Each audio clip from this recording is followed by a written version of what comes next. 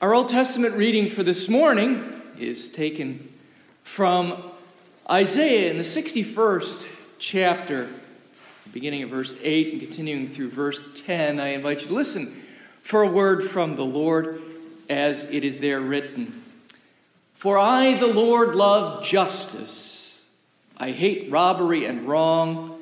I will faithfully give them their recompense, and I will make an everlasting covenant with them. Their offspring shall be known among the nations, and their descendants in the midst of the peoples. All who see them shall acknowledge them, that they are an offspring the Lord has blessed. I will greatly rejoice in the Lord. My soul shall exult in my God, for he has clothed me with the garments of salvation. He has covered me with the robe of righteousness, as a bridegroom decks himself like a priest with a beautiful headdress, and as a bride adorns herself with her jewels. Here ends this reading from God's holy word. This morning's New Testament reading comes to us from the Gospel according to Luke, in the first chapter, beginning at verse 46. I'll conclude at verse 55. And I invite you again to listen for a word from the Lord as it is there written. She said, "My soul magnifies the Lord.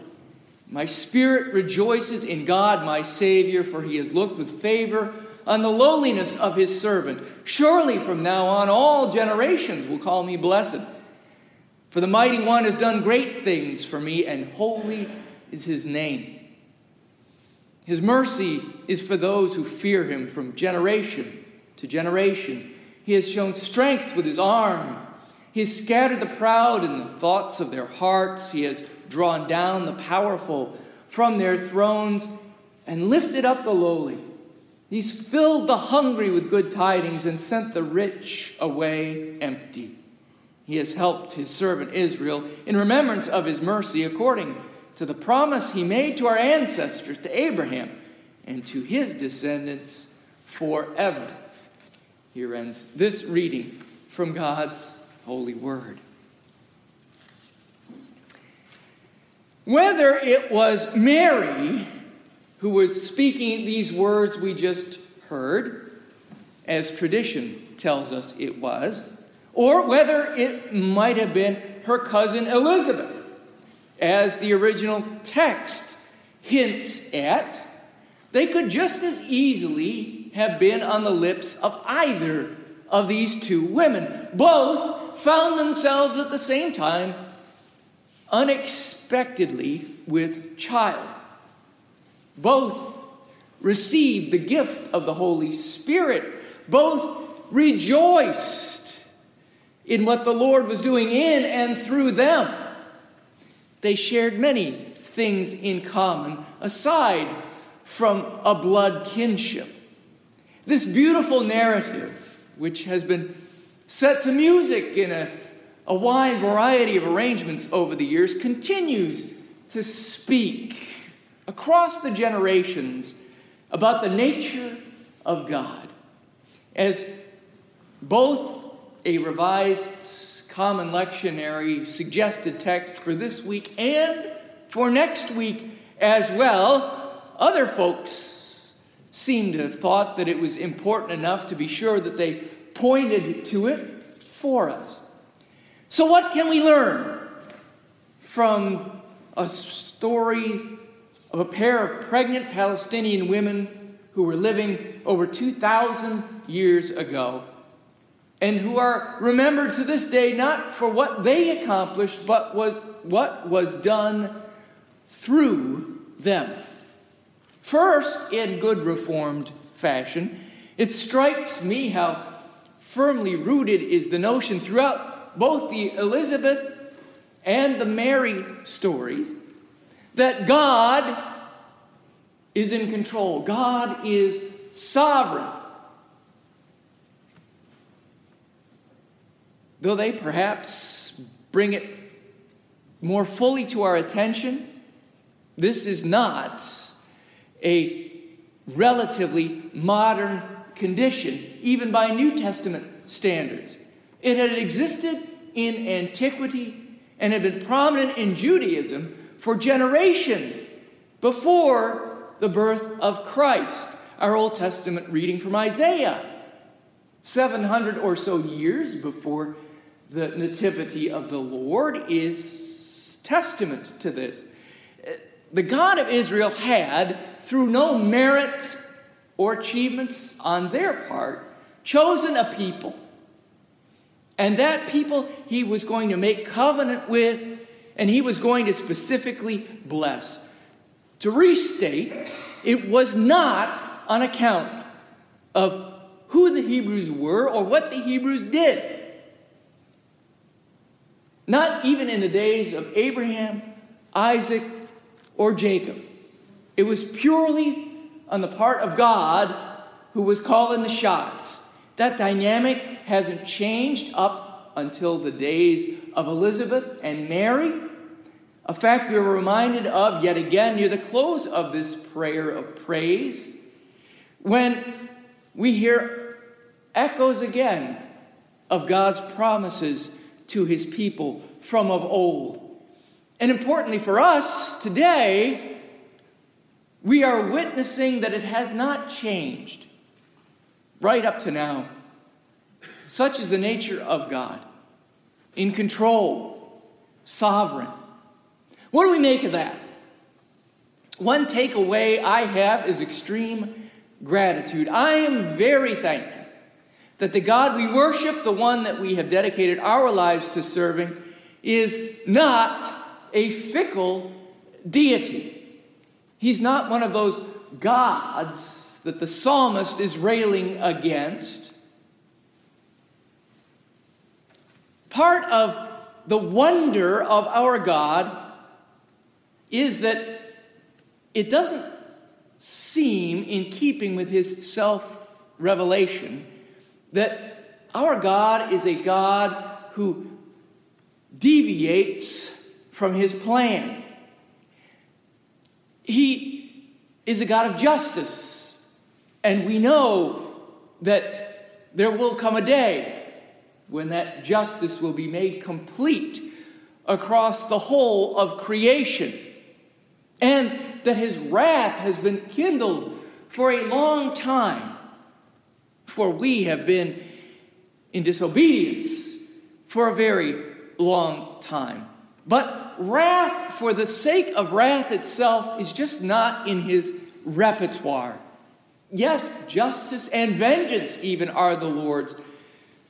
But though we don't always agree with or fully understand the decisions and actions of this God, there seems to be, underlying it all, a great wisdom, an unwavering plan that he's doing this for the benefit of his good creation.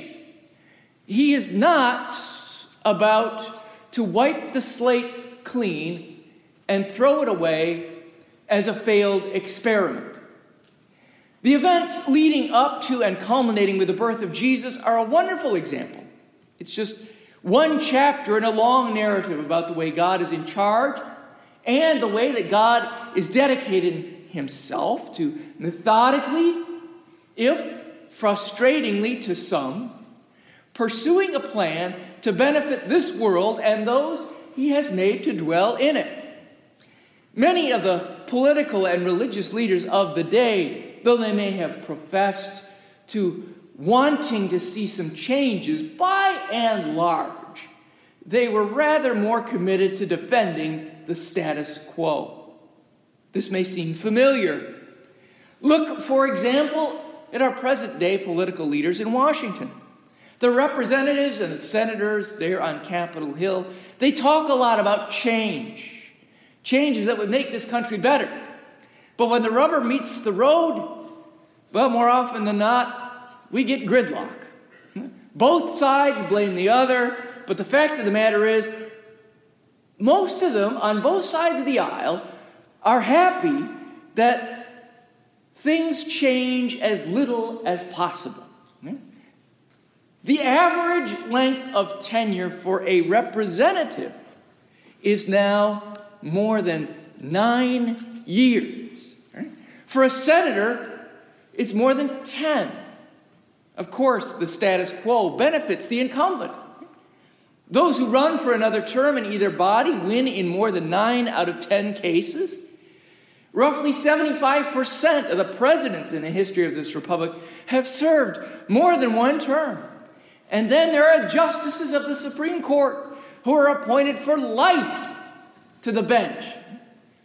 Even in the church, leaders have a vested interest in maintaining the status quo. If we look back historically, with the recent exception of Pope Benedict, the leader of the Catholic Church, once elected by his fellow cardinals, serves in that capacity for life.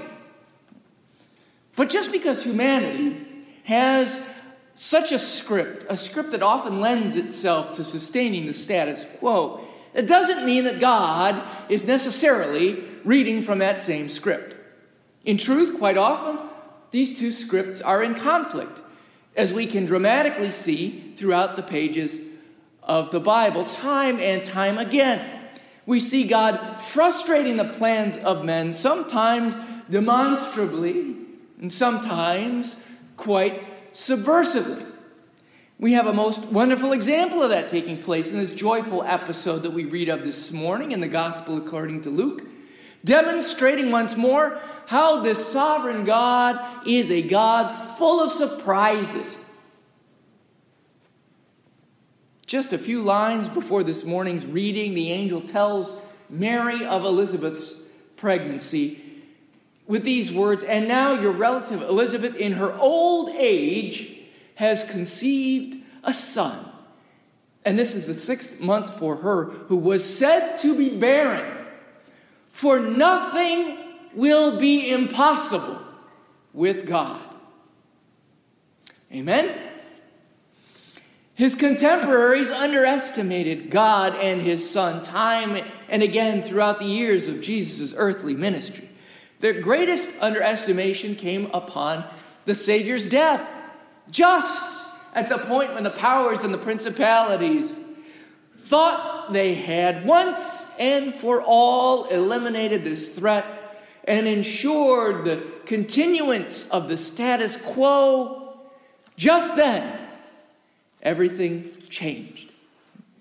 But those forces who opposed the Son of God are not the only ones to be surprised by the Lord. We too often find ourselves surprised. I confessed I was, even this morning, surprised by the workings of the Lord. We are surprised sometimes to find out who he really is. We are surprised sometimes to realize what he really did. We are surprised sometimes to our astonishment and our wonder to see how he is still active and involved in the life of the world, in our own lives, right up to this very day. Some of you may have read C.S. Lewis's famous memoir detailing his gradual conversion from atheism to Christianity, entitled Surprised by Joy. And some of you may have just as ably been equipped to have written some similar novel. Others have been in the church their whole lives, and yet nonetheless have been surprised when God became shockingly apparent to them in the midst of worship, perhaps, or while out for a walk, or while out in a boat, even. Yes, the God we worship and serve does indeed seem to be a God who continues to surprise us with blessings, with grace, with mercy, and with love. Not only was the world surprised to hear of the birth of a king in a cattle stall, but the world continues to be surprised that the very same king continues to come to his people in their distress, even still, as we studied this morning in our Sunday school class, Emmanuel, God with us. We who are in the church, I think, are often just as surprised as anyone else when God comes and upsets the apple cart, when he does the unlikely or even the impossible right in front of our eyes. I love the way in his letter to the Ephesian church, the Apostle Paul sums up his sense of this wonder when he writes, "Now to him who by the power at work within us is able to accomplish abundantly far more than all we can ask or imagine." In many ways, it seems that this year of 2020 has been a year full of the unimaginable, the most unlikely, the most impossible things coming to pass. And mostly, it's not been in a good way, unless you are a Louisiana State football fan. But even here, even now, God is manifesting to us greater surprises still. I find myself surprised at the ways this church is not only surviving in the midst of this pandemic, but is finding new ways and expressions of being the body of Christ that we are called to be here. Watching and participating at the surprising sorts of things, both small and not so insignificant, which God has been up to recently, reinforces the gratitude that I feel following and worshiping such a God as this. Such a God as the God who would bring new life through vessels who were declared unfit, to vessels who were declared unclean. Worshiping a God who is both sovereign and surprising lends itself to a sense of wonder. At the heart of this season of preparation, as we once again look forward to celebrating the birth of Jesus, we have a building sense of wonder. And this wonder is just what I imagine Elizabeth and Mary must have felt. The longer they were given to come to grips with what was happening to and in them, that wonder is probably a bit like the wonder that children feel in this very season as the days until Christmas are nearly accomplished. It's the sort of same wonder that we who are adults too often fail to give ourselves permission to notice or appreciate. Maybe that's what Jesus was counting on when he told his followers that to understand, to appreciate, to follow him, it was helpful if in some respects they were to become more like children. For that's exactly what we now know ourselves to be through and in him. Children of a heavenly Father who surprises us with his mercies, new every morning. Who surprises us with his faithfulness, which, despite our faithlessness, endures throughout the generations. A heavenly Father who, with his extraordinary love, which took the form of a servant and became sin that we might be free from the fruit of our transgressions. In all these ways and in so many more, our God reveals to us his sovereign, surprising nature. And what better time to recall and to be humbled than this season of waiting on one of the greatest wonders the world has ever seen. One which people throughout the world, Christians and non-Christians alike, continue to celebrate. And for that we may truly say, thanks be to God and amen.